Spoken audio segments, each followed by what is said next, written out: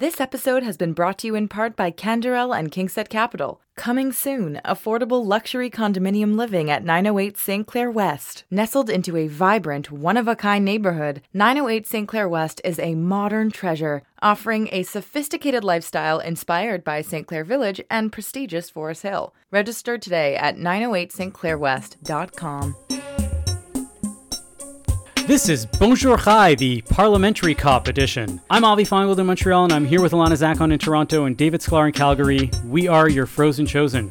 On today's show, we present a tribute to the late Ivan Reitman. We speak to his longtime friend and collaborator Len Bloom, and we discuss whether his body of work was Jewish. But first, of course, Alana, David, how's your week been?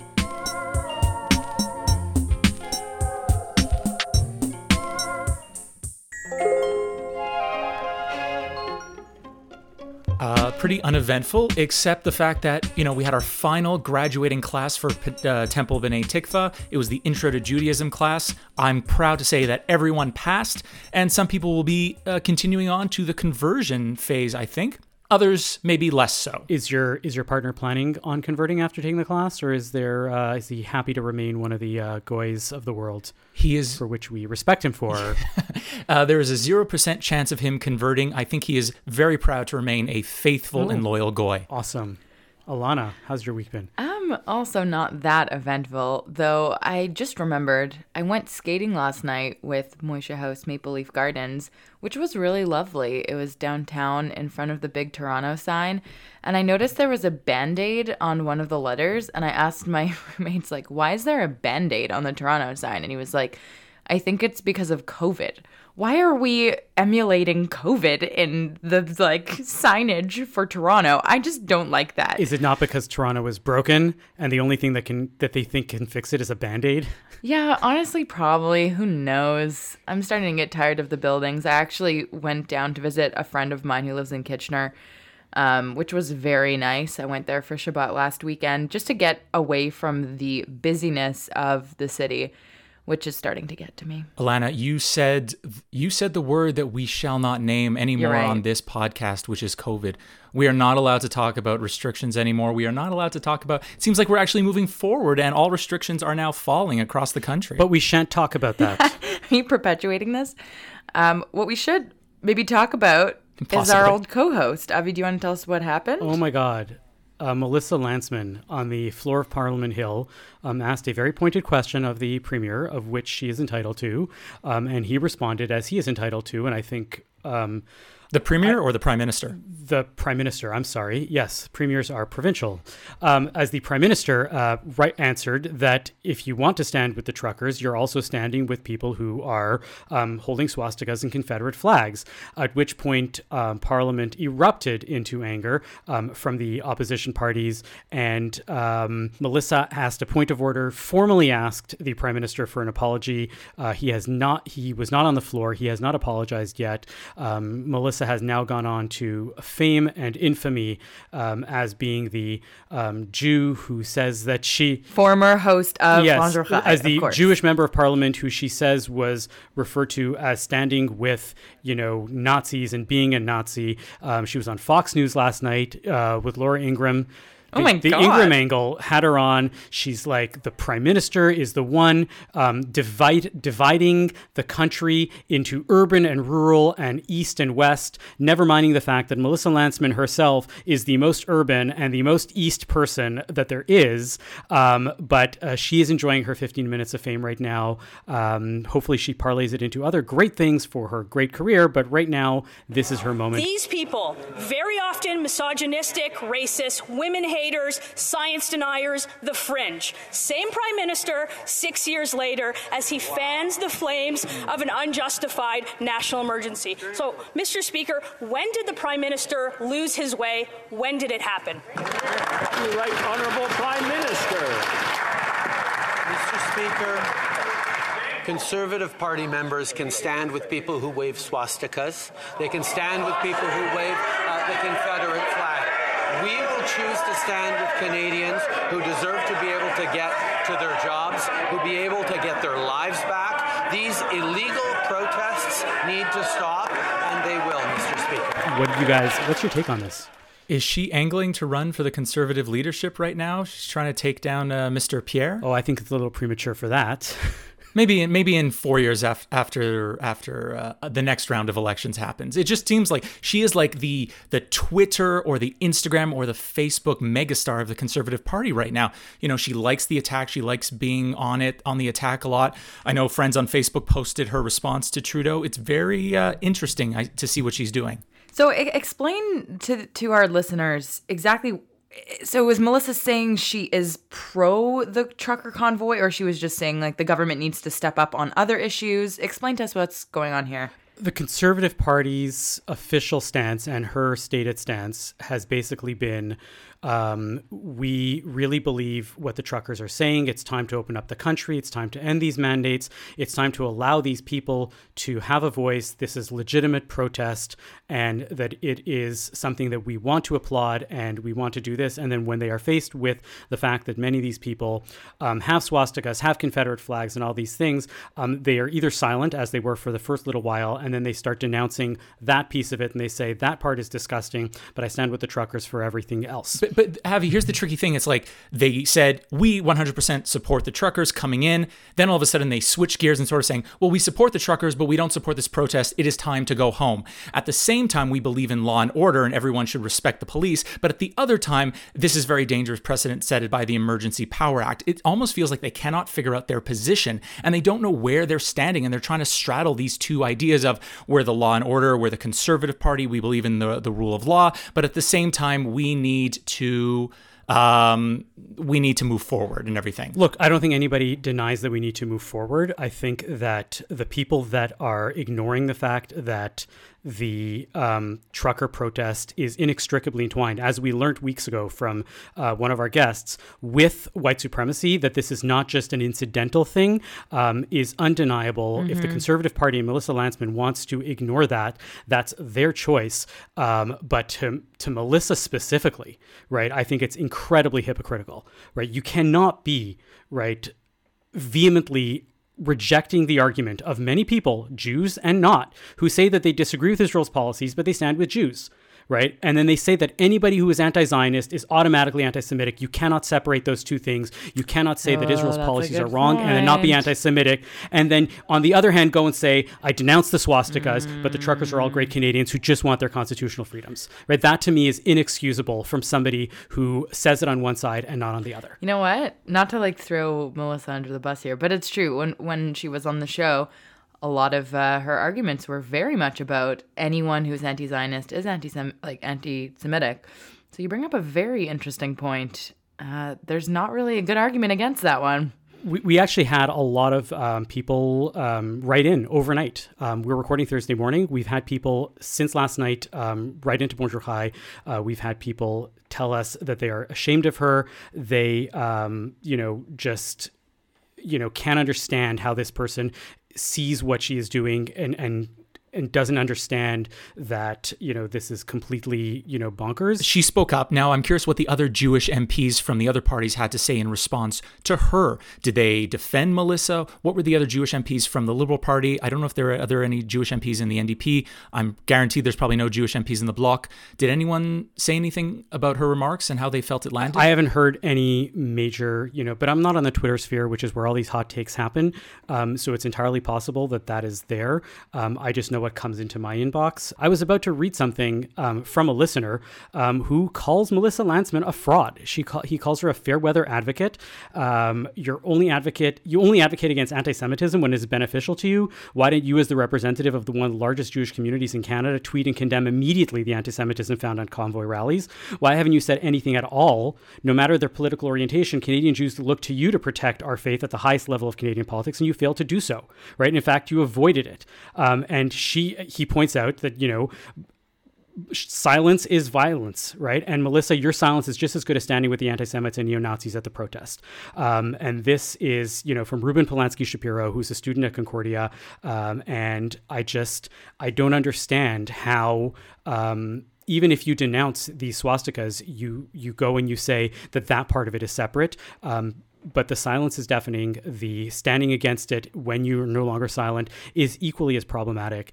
And I think people are recognizing this of Melissa. And I'm sure some people will stand with her and say, yes, you are a staunch defender of the faith at all times. I don't know. I'm a little disappointed right now.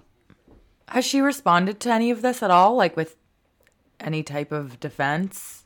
Well, she responded by going on, Fox News, which lobbed her a bunch of softballs and proved her point. And she's making it sound like, the prime minister is calling her a Nazi, and she says, well, as the descendant of survivors, how can you possibly call me a Nazi? He's not calling her a Nazi. He is saying that if you are standing with the truckers, you are standing with people who supply swastikas to the public, and that's a problem. And who supply guns at the Coutts border as well, too. Correct. But anyways, Melissa, you are welcome to come on here and have your say anytime you want. Let's hear from you, and let's hear from anybody else. I'm curious what other people's thoughts are. Send us an email at bonjour@thecjn.ca. Let us know your comments, or get at us at the Slack channel. And if you want to get on the Slack channel, send us an email at the same email, bonjour@thecjn.ca, and we will get you on the Slack channel.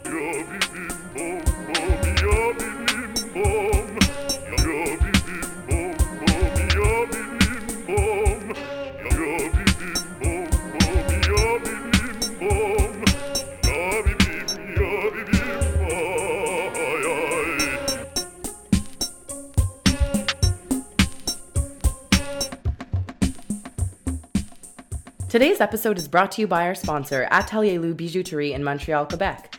Atelier Lou specializes in watches and custom-designed jewelry along with a curated selection of designer jewelry. Visit us online or in person, and Eric Goldberg will help make your jewelry dreams come true.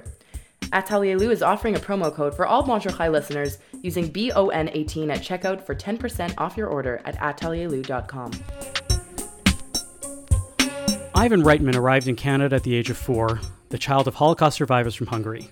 He rose the ranks of Canadian media and shot to fame with his involvement in screwball comedies like Animal House, Meatballs, and Ghostbusters. And he died this past Saturday at the age of 75 after a long career in the film industry. We're going to speak to one of his close collaborators shortly, but before we do, I wanted to ask you guys first, as actors and as Jewish actors, how do you relate to the work of Ivan Reitman? I mean, I think I relate more to it as a 14-year-old boy than anything else. I think these movies were really primed for pre-adolescent and teenage boys growing up. They meant a lot to me, and one in particular that I wanted to bring up was Private Parts.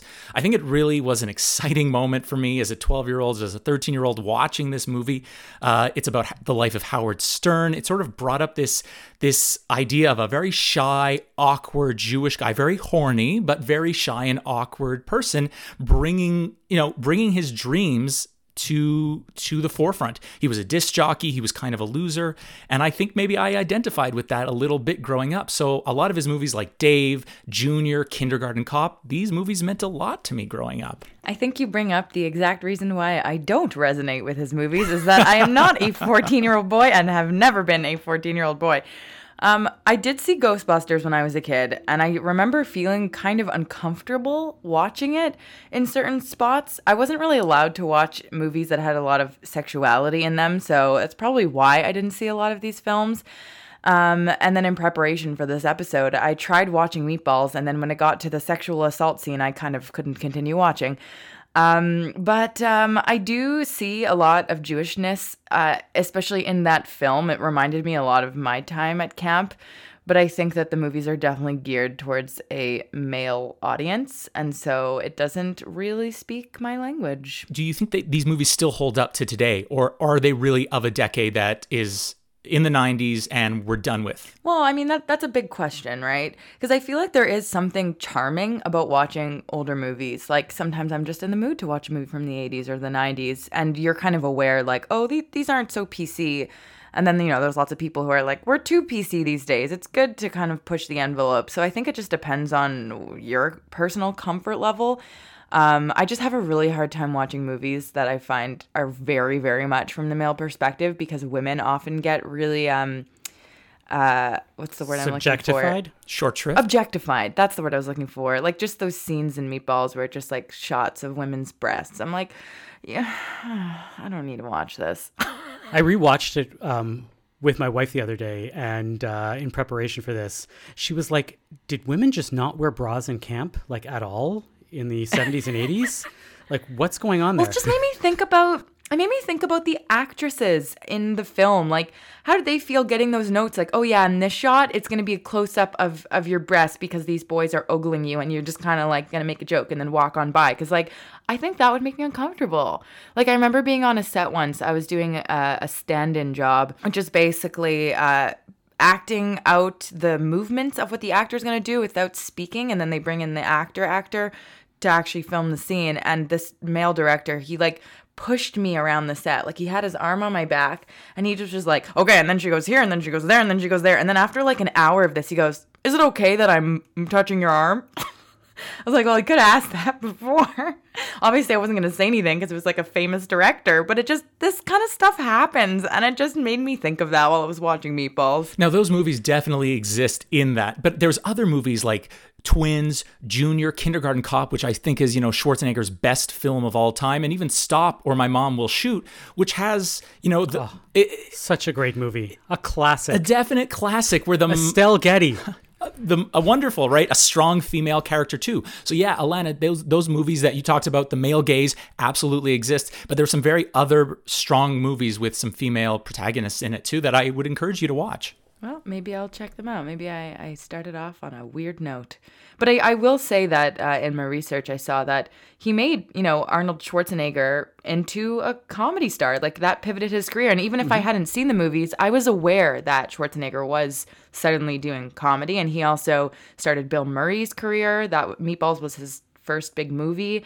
And I actually am a big fan of Danny DeVito. So when I was looking up trailers for all of these films that I haven't seen that you just mentioned, Danny DeVito's always funny. So who knows? Maybe I would get a kick out of some of the other ones. Abby, were you growing up watching these movies? Yeah. Or were you already in your 30s? Because I was born in the era of Buster Keaton, and now that was great film. Or should I say it in the 1930s? Now that was great filmmaking. Now that was a good picture back then in the day. Look, I watched all of these films. I was going through it, but I never really, I have to say, and maybe it's because I'm not in the theater world, I'm not an actor, or I was never an aspiring one. I never thought about him as this like person, right? These are just films that are discrete. You never think about as a kid the behind who's the making scenes. them. Yeah. The behind the scenes. But like, yeah, it sort of is interesting when you stop and think about it as a kid even. They're like, oh, there's these 3 films where Arnold Schwarzenegger is in this like, very strange, like humorous thing. Like, we're going to put a person into an out of place sort of situation where they don't belong and see what comedy ensues. And I mean, I've seen them again recently. I thought that they stood up to the test of time. There wasn't anything too objectionable about them. And I thought that they were like, getting on the Jewish thing. I don't think Ivan Reitman, and we can ask our guest whether there was anything specifically like fundamentally Jewish, right, about the ideas, about the movies. But I thought that they really represented a lot of Jewish values. The idea of like somebody, in a strange place, right, making their way and figuring it out and accomplishing something. I thought about like, No Strings Attached, which was one of his like most recent films. Have you ever, either of you saw it ever? Is that Natalie Portman? Yeah, that one I actually have seen. And Ashton Kutcher. Yeah. Right, they're basically trying to have this like no strings attached sex relationship, but they end up like falling in love. And there's this like, there's just this whole like back and forth and like, will they, won't they, what's going on? Are they like in it? Are they, are they together? Are they not together? Is this going to work? Is it not going to work? I'm like, oh, that's kind of like the Song of Songs. It's like Shira Shirim, where the lovers are like constantly pursuing each other and constantly missing each other. I don't know if he was like overtly thinking about that, but these are tropes that show up in Jewish literature and in Jewish values and Jewish ideas all the time. The other thing that came up for me in my research was he's made some statements about making very comedic light films to bring humor into this world because his parents were survivors, which I think is maybe the most Jewish part of it. If we think of, what was the movie there that won the Oscar about the guy with the La Vita è Bella, right? Life is good. Life is beautiful. Life is beautiful. Life is beautiful. Where the actor is playing a guy who's trying to prevent his kid from realizing that there's a Holocaust going on, and he's trying to like he turns it all into a game and an elaborate like thing. Right? It's exactly that. It's like, let's use humor to deflect the fact that we don't want to dwell on this all the time. It's a very Jewish idea. And as to the question of whether these things like, stand up to the test of time, I really don't buy those arguments, right? I think that these people were making films for their time and products of their time, and were making jokes that they thought were acceptable for their time. There are so many movies that I can think of right now that will easily, I don't know what those questions are going to be, but in 20 years, we're going to be asking ourselves, like, oh my God, how did we laugh at Bridesmaids? That was a horrible, offensive film, right? Mrs. Doubtfire, that doesn't speak well to the trans experience. There are so many movies that are considered wholesome and wonderful and beautiful, great statements, even using humor, but promoting a positive outlook on life and having great narratives, that in 10 and 20 years, we are going to go and say, how could you possibly have seen that, as acceptable? And we should really not judge these films unless they are egregiously problematic by the standards of their time. We should accept them as they are for the products of their time. And on that note, let's talk to our guest. Len Bloom is a Canadian screenwriter, producer, musician, yoga teacher, among many other things. While he has an accomplished career on his own, including the cult classic Heavy Metal and the film Carmine Street Guitars, which features Bill Frisell, Nels Cline, and a host of other guitarists to tell the story of a celebrated New York guitar shop, his most notable collaboration was being the writer for many of the classic Ivan Reitman films, including Meatballs, Stripes, Beethoven Second, and the Howard Stern auto-biopic Private Parts. Len Bloom, welcome to Bonjour Chai. Hi, thank you for allowing me to speak. I'd like to start with the work you guys did together. The first line on your Rotten Tomatoes bio says that you specialize in goofy comedies and has worked closely with director-producer Ivan Reitman. Was goofy comedy really the path to greatness as you had thought? Was it something you stumbled on while trying to be serious auteurs? Tell us about that. I met Ivan when I was 17. He was 21. I was in high school. I played guitar. He played guitar. And my friend Danny Goldberg, who I co-wrote with and who also co-produced with Ivan, I had been in a band with Danny, and Danny had gone on to, he was older than me as well, had gone on to university where he met Ivan, and they started making movies, student movies. And Danny called me and said, I'm not playing music now, I'm making movies. You have to meet my friend Ivan. And there was a sort of jam session at the McMaster Student Union. So I took my guitar and went over. And when I walked in, there was a group of people playing and singing, but it was centered on this one guy who happened to be Ivan. And Ivan had a beautiful voice and he would sing, but when he got bored with the song, he would just change the song and everybody would follow. He had that kind of authority in his voice. He wasn't saying anything. He was just playing and singing, and then he'd change the song. And so I started playing and singing with him. And bit by bit, the evening wore on, people left. They drifted off until it was just Ivan and I, and playing and singing songs we knew until we literally ran out of songs. And at the end of that, we took a walk to the very first Tim Hortons in West End of Hamilton, or the second Tim Hortons. And we sat and had a coffee and talked. And that was the night I met Ivan. And we remained close from that point on. I was 17. Now, I was still a musician. While Ivan was making student movies with Danny Goldberg, I'd bring my musicians in to McMaster after the gig, and we'd play music for Ivan's movies.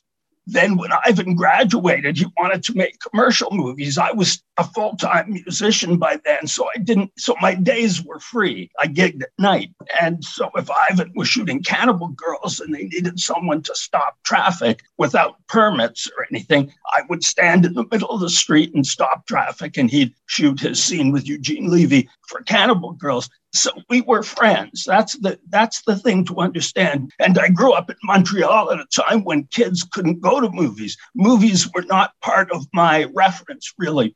But Ivan loved movies and Danny loved movies, and they felt I might be good at writing them and convinced me in my spare time to write. I think because of my family tradition, there were no musicians in my family tradition. There were a lot of Torah scholars and writers. And so it turned out I was good at that. I don't know if Ivan mentioned this, but you mentioned that you wanted to craft your films as a Jew through a Jewish lens itself. Can you explain that and what that meant to you? Well, yeah, observances change, but the education does not change. The basic idea that one thinks for oneself, one is ready to leave Egypt at any time, and it's not easy to leave Egypt and walk into the unknown.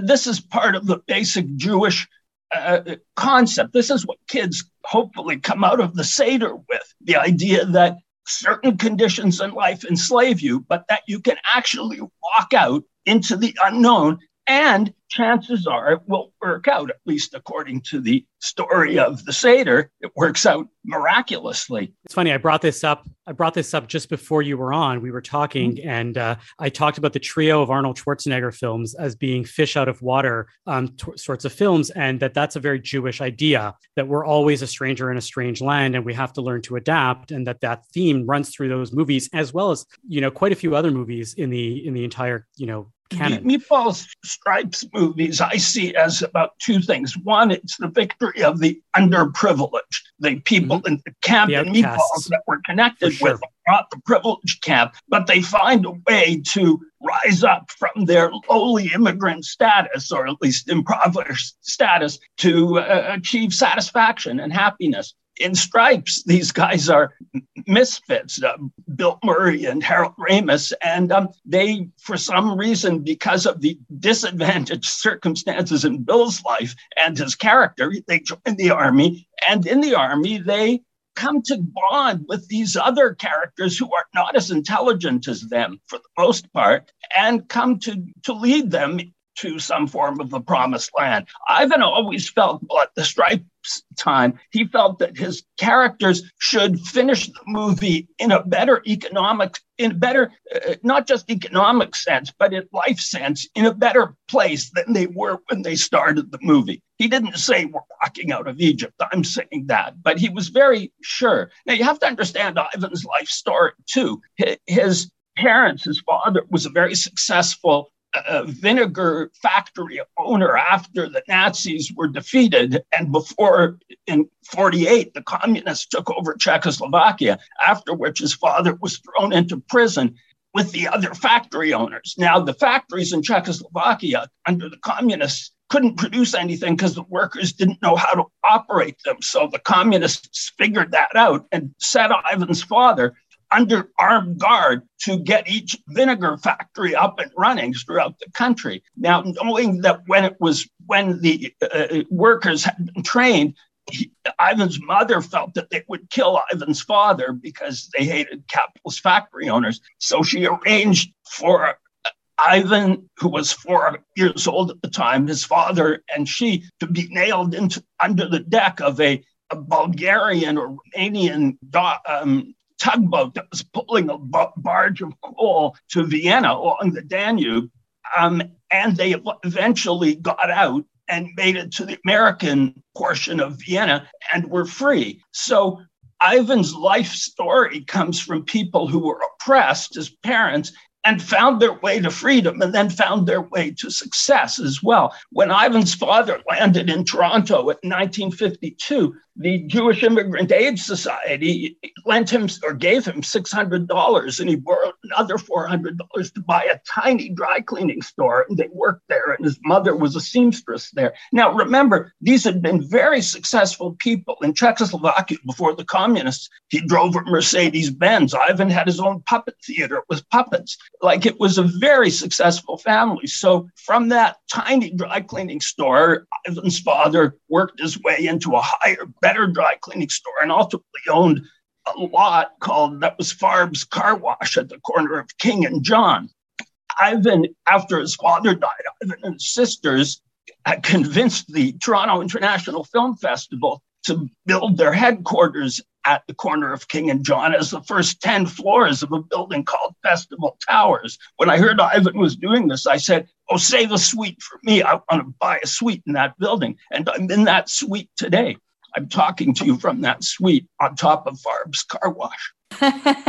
Well, I'm just curious. You mentioned Ivan wanted to always have the characters end up in a better place than they were before. Something at the time of Stripes. At the time of Stripes. Oh, at the time of Stripes. Okay. Yeah. I was just wondering if he had any other kind of philosophies around his work, because something that I read, which we were discussing before, is that because his parents were survivors and because of everything his family had been through, he felt that was where his drive to create comedy came from. Do you feel like you remember any other general philosophies that he had?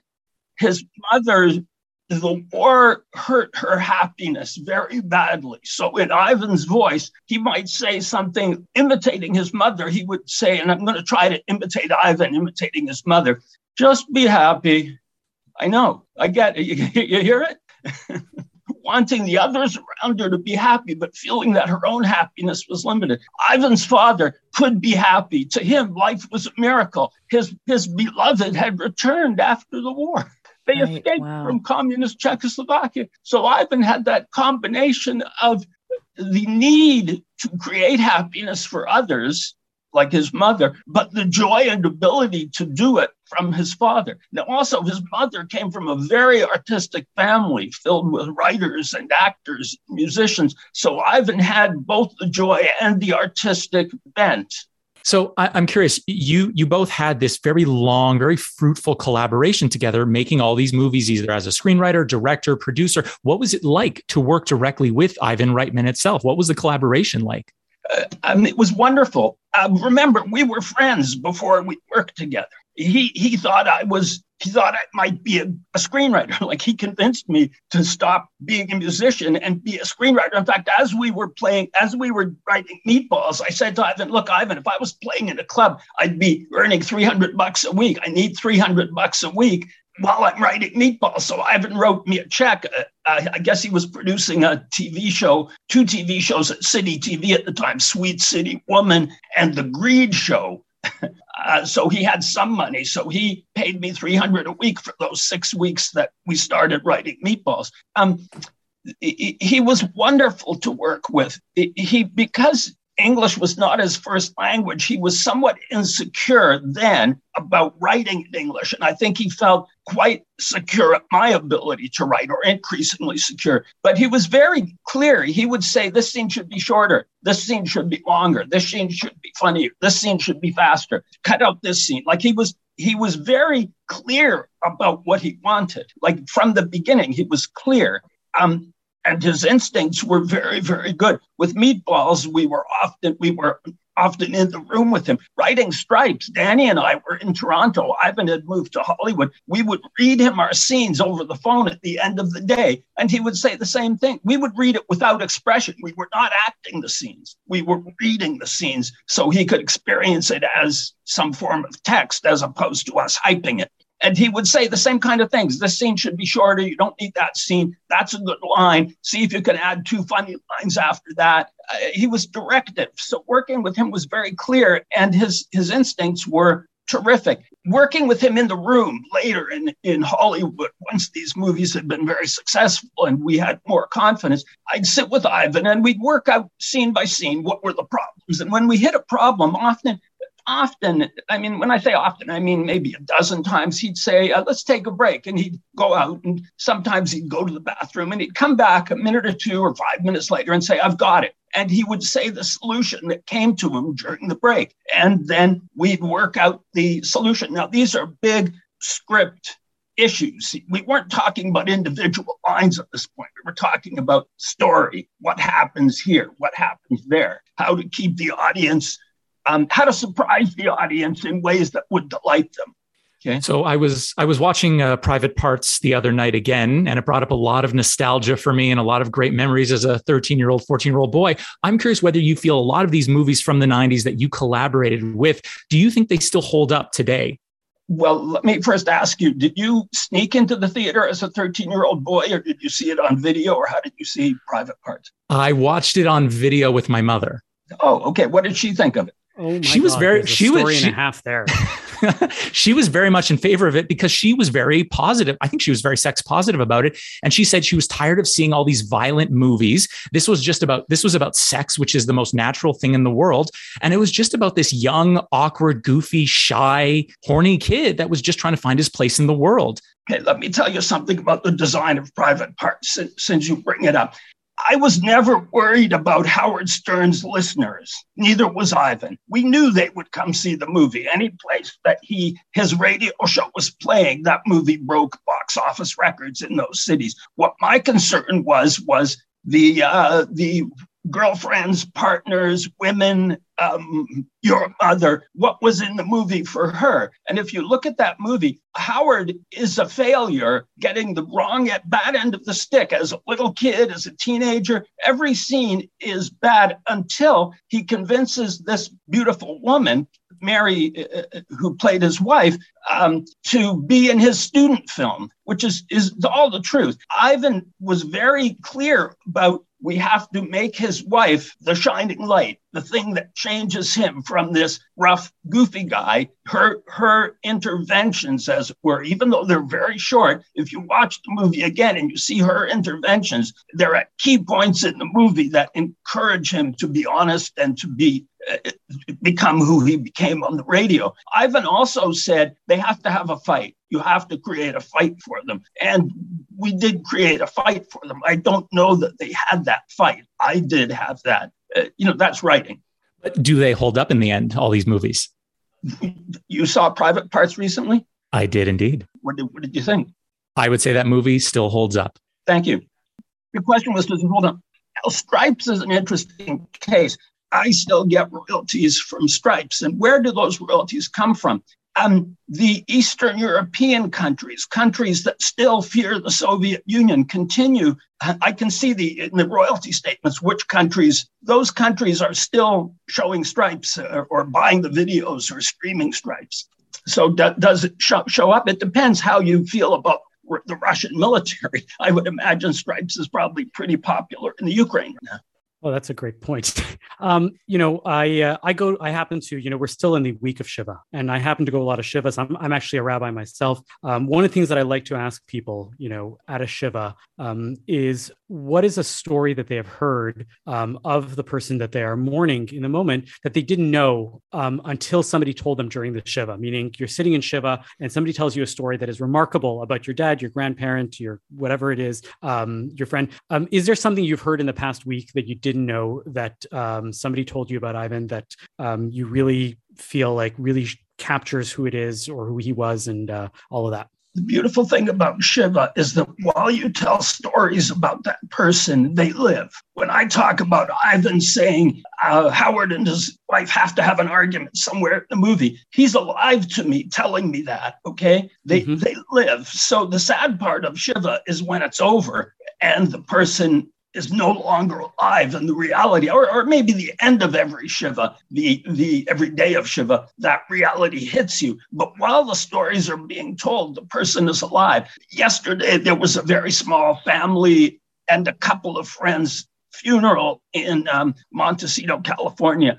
We were invited, but my wife and I decided not to go for COVID reasons. I didn't want to fly. But even more than that, I didn't want to be standing close to people I have loved for 50 years and not be able to hug them, not feel safe to hug them. I felt that would be easier to be at a distance and talk to them on the phone. So when I say talking to you is like my Shiva for Ivan, where he comes back to life as I talk about him, that I've been telling stories to everyone I've been speaking with on the phone. Have I heard stories? I've been telling more stories than I've heard. These memories are wonderful. It's great to hear. And I really hope that this has been sort of a Shiva call for you. And as we say at the end of every Shiva, right, that you should be comforted amongst the mourners of Zion and Jerusalem. And I hope that his memory will be a comfort. Thank you for bringing us into that life with him. And hopefully these memories and these ideas and these stories are going to keep going far beyond this week. Thank you. I'm very happy to have said a few words about Leslie Reitman, Ivan's father, and Clara Reitman, Ivan's mother as well, Olaf Shalom. Thank you.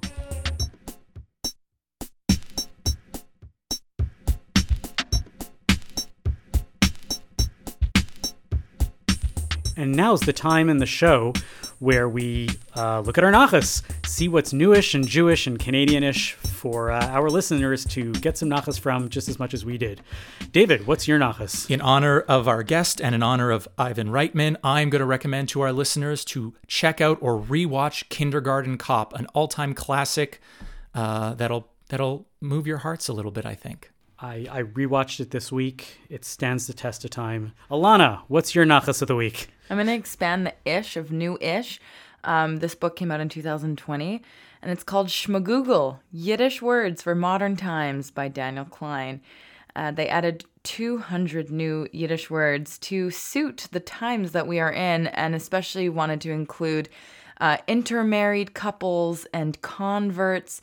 And so I'm just going to shout out a few. Please, I cannot wait to hear a few of these. Well, first of all, Shmagoogle, a noun, a person who is so insignificant that when you Google their name, nothing comes up.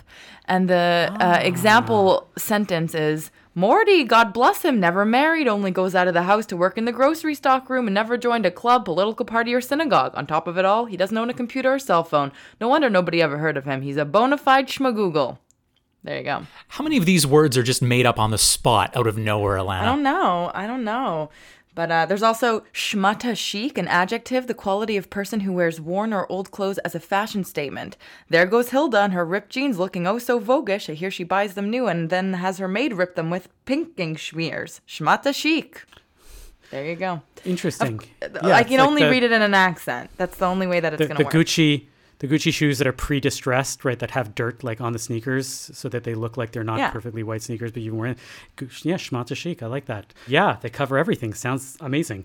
I wonder if there's one, while I say this, you'll find one that this covers maybe, because I feel like there might be something in the book that deals with this.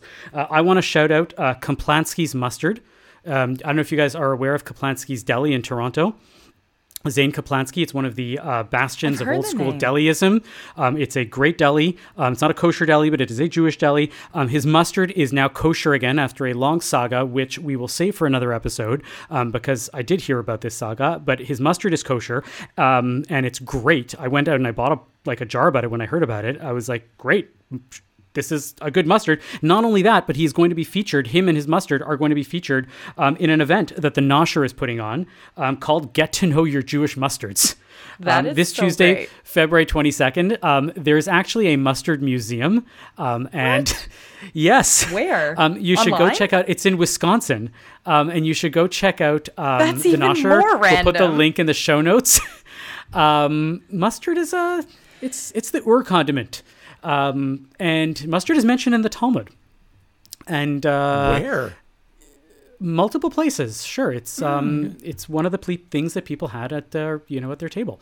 Anyways, so check it out. Check out Kaplansky's Mustard, which is available across Canada or online. And maybe we'll hear the story of how his mustard became kosher again at some point in the future. But that's my nachas of the week. Thank you for listening to Bonjour Chai for the week ending February 18th, Shabbat Ki Tisa. Our producer is Michael Freeman. Technical production is by Andre Goulet. Our music is by So-Called.